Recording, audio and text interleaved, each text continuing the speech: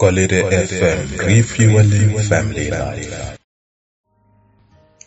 Hello there friends and welcome to the Friday Night Word Show on the Kolide FM podcast. My name is Thamsanqa Okachuma and this podcast comes to you from the city of Pretoria, South Africa, and this is a podcast that focuses on family life issues. And this month we have been focusing on women because it is Women's Month in South Africa and we just want to appreciate and recognize women. And from time immemorial, women have been fighting for their rights. And I have been asking myself this question: why is it that women have been fighting for their rights? And the answer is one: men have not been loving women the way that they ought to love them. Men have not been treating women in the manner that we ought to treat them. And so women have been fighting for their rights. And it boggles the mind that in the 21st century, we are still stuck in a behavior that is not progressive. We're still stuck in a behavior that is not God approved. Women are still dying deaths that are shocking. There was a story that was leading in South Africa for the past few weeks. A woman was violently killed and it broke my heart. And we are still talking about women abuse, women being beat by their men. We're still talking about women still struggling to make ends meet after being given children. And the man turns around and says, I was never ready to be a father, yet he was ready to have sex and have sex without protection. And I'm not saying and I'm not promoting sex outside of marriage. And we are living in a time where a man will say, you gave birth to these children. You know what? You take care of them. We're living in a time where the South African Social Services Authority, SASSA, is inundated with young girls. Let me say young girls who gave birth, because they're still not women, even though the age defines them as women. Young girls who are now mothers and they've got nowhere to turn to but to government. We live in a time where men are not responsible. I'm not saying no longer, because even in my time, even in the times of our fathers, there were men who gave birth and abandoned their children, just as my father abandoned me and left me with a woman who had no source of income, who had nowhere to turn to. And so we live in times where it's still shocking that we don't understand our role as men. We live in a time where men are weak, because a man who abuses and ill-treats a woman is a weak man, is a weak leader. Because God assigned the role of leadership for men. He says to men, be a leader, just as Christ has led the church. Love your wives as Christ has loved the church. And many men have failed to be a leader. And it takes me back to say to fathers, have you taught your sons to be leaders? A leader is the one who says, where do I lead my family today? How do I lead them? How do I lead them to success? How do I lead them to a point where they excel in who God set them out to be? A leader is the one that says, I want to equip you to be the best that you can be.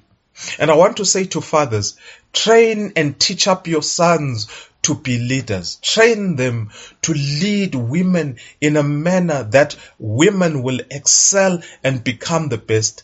Train your sons to treat women with tenderness, with care and compassion as Christ has treated us, the church. Whilst we're still yet sinners, Christ died for us. He gave up his life for us. And I just want to encourage fathers, train your sons. Be an example. Don't train them just by words. Be an example. And how do you become an example? The best example a father can be to his son is to love his wife. That is the best example.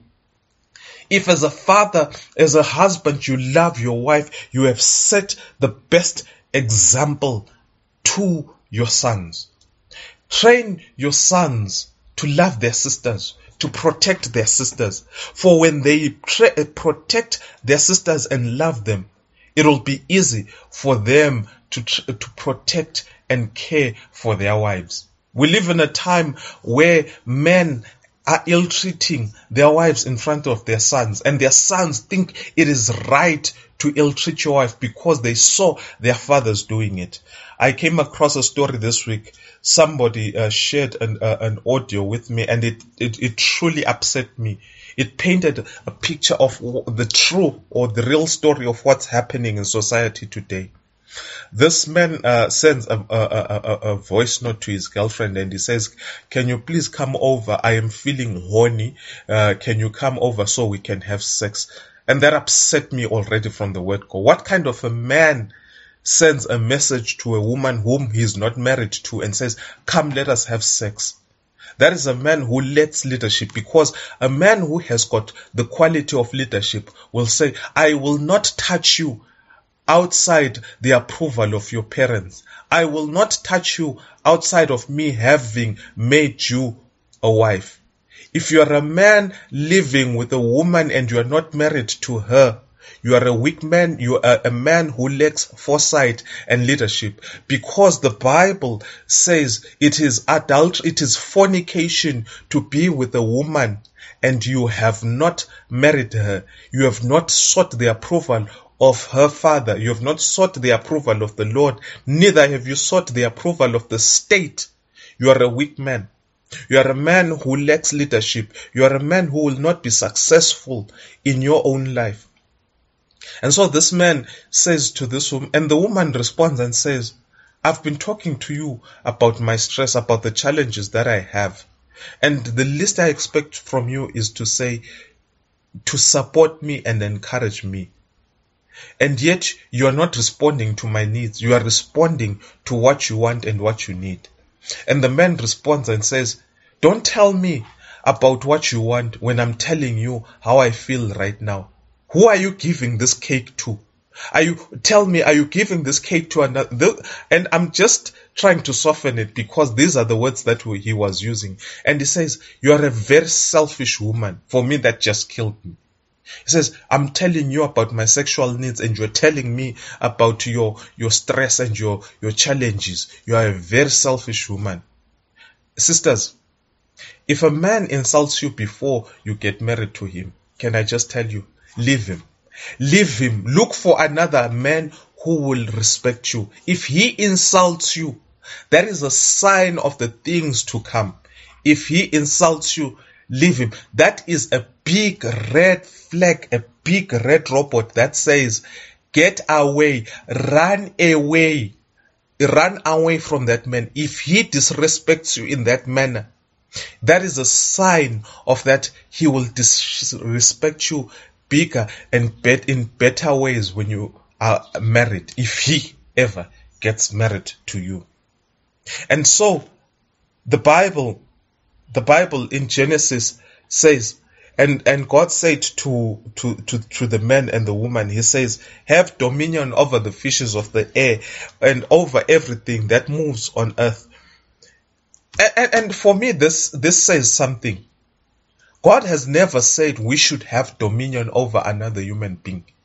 God has never said we should have control over another human being.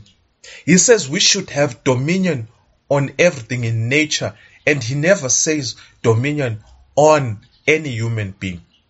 And it is unfortunate that from time immemorial, man has sought to have dominion over another human being, more so over women. It is not in our mandate, it is not in the scope of work that God has given us to have dominion over a human being, more so over a woman. It is in our scope as men to love our sisters, to love the women that God has put in our lives. It is in our mandate and in our scope.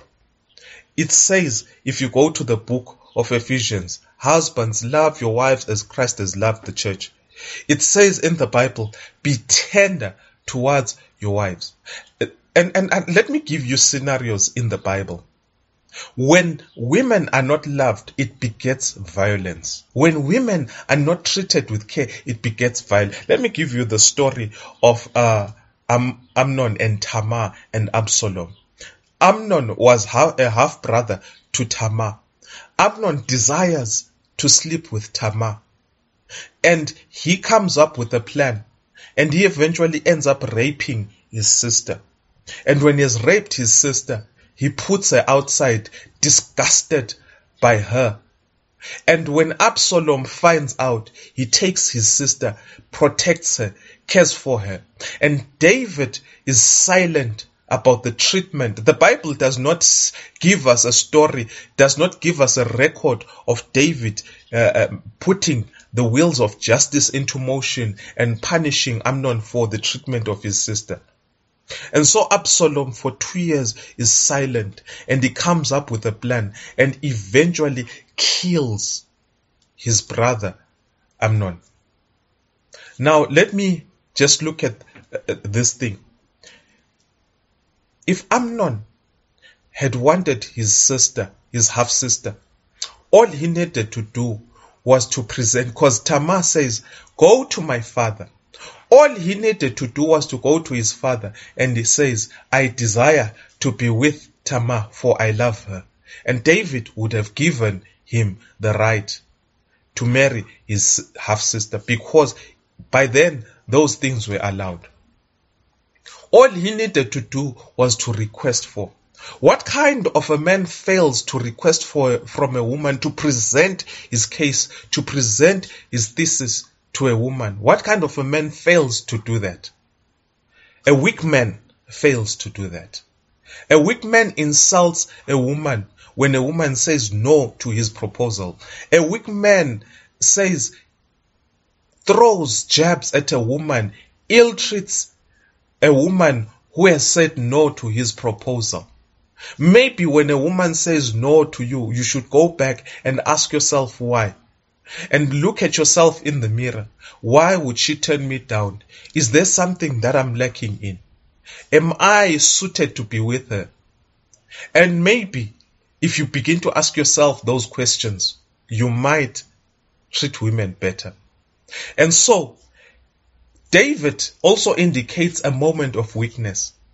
Instead of dealing with the son who had raped and violated his own child, he keeps quiet because he's still guilty about the issue of him being with Bathsheba, another man's wife, and killing that man, Uriah. And instead of setting in motion the wheels of justice, he turns a blind eye. Weak is a man who does not stand up for a woman who has been violated. Weak is the man who does not stand up in the place of God for a woman who has been ill-treated. God has given us strength. He has given us leadership skills as men so that we can stand up and protect our sisters, the women in our lives, so that we may stand up and protect the women in our societies and in our communities. Protect the women in your community, because that is the mandate that God has given you. Weak and ungodly is the man who does not protect the women and the sisters that are in his life. And even Absalom shows a moment of weakness. Instead of doing things the right way, he murders Amnon. God has not given us the mandate to take lives unjustly. He has given us the mandate to put in motion the wheels of justice. Society is crumbling because we have ignored and neglected justice. And justice is very important to God. When the priests and the Pharisees failed to implement justice, God gave them their due reward. And as society, we will reap the results of injustice. When leaders fail to be just, we will reap the results of injustice. And I just want to leave us with this thought as we come to the conclusion of Women's Month. Have we been true leaders as men? Have we shaped the next generation of men to become better in loving and protecting and caring for our sisters, our mothers, our wives? Have we made them realize that this is God's creation? How an insult we have thrown to God by ill-treating God's own creation. How an insult have we justified the ill treatment of women? We have justified the ill treatment of women because of human and silly reasons. We have not stood up and recognized that this is God's creation. And therefore, because this is God's creation, I ought to respect and treat it with respect because I respect God. And I just want to say, if we want to honor and respect God, it is high time we begin to treat women in the manner that God would approve. It is high time we begin to love our wives, our sisters, our mothers in the manner that God would approve. I want to say to sons who are giving grief to their mothers, taking drugs, coming in with different girlfriends, having multiple children and coming and dumping them at their mother's place. I want to say to you, be a better man. Be a leader. Clean up your act. Respect yourself. Respect who God made you to be. We cry and we say women are taking over everything. Maybe it is because we did not do what we were supposed to do. We were not the effective leaders that God set us out to be. And women stepped into the empty space. And maybe if we went back to our role and started doing what we ought to do, women would not see the need to step into a place. I am saying things that are even painful to me. But if I fail to be a leader, my wife will be a leader in my place. If I fail to love her, she will look for love elsewhere. If I fail to love my wife, she will shrivel and shrink like a flower in the desert. But if I love her, she will bloom and bear fruit like a tree that is planted by the side of a stream. If I love my wife, she will guide and lead my children to be the best that they can be. If I love my wife and treat her with care, honor, and respect, my children will see God in me. Many children do not see God in this world because many fathers have failed to show them who God is. And I just want to leave you with this thought. I just want to leave you with these thoughts. As a society, are we doing what God set us out to be? Are we doing the things that will please Him? And are we loving our sisters? Are we not tired of rape cases on our newspapers? Are we not tired of murders? Are we not tired of sisters having to sleep with men in order to get jobs? Are we not tired of seeing women carrying babies on their back, struggling in the sun, standing at the robots, begging for money? Are we not tired of seeing women queuing up at SASSA, queuing up at the social services department, begging government for money for a livelihood? Oh, we were not tired. If we are tired of these things, if we want to honor and respect God, let us turn society around by being true leaders as men, by being godly leaders, by being leaders who will create a better society and a better environment for our sisters, for the women in our society. You've been listening to the Friday Night Word Show on the Kolide FM podcast. You can find us on our social media platforms. You can find us on Instagram, you can find us on Twitter, and you can find us on Facebook. Drop us a comment. Drop us your thoughts on this podcast. Drop us a word of encouragement. Help us improve and help us become better.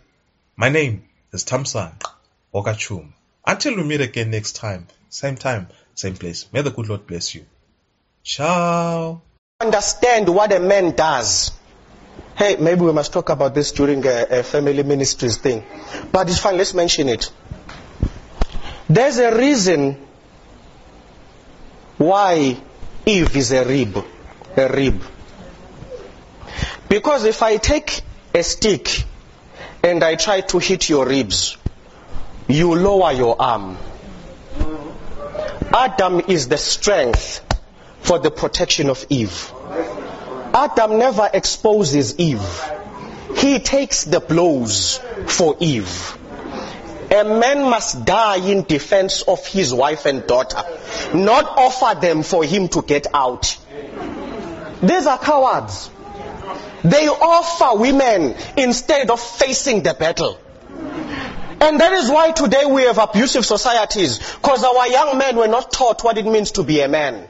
A man was given strength to protect a woman, not to beat a woman. But in a postmodern society where everyone does what is right in his own sight, a woman becomes a punching bag. A woman becomes something you rape.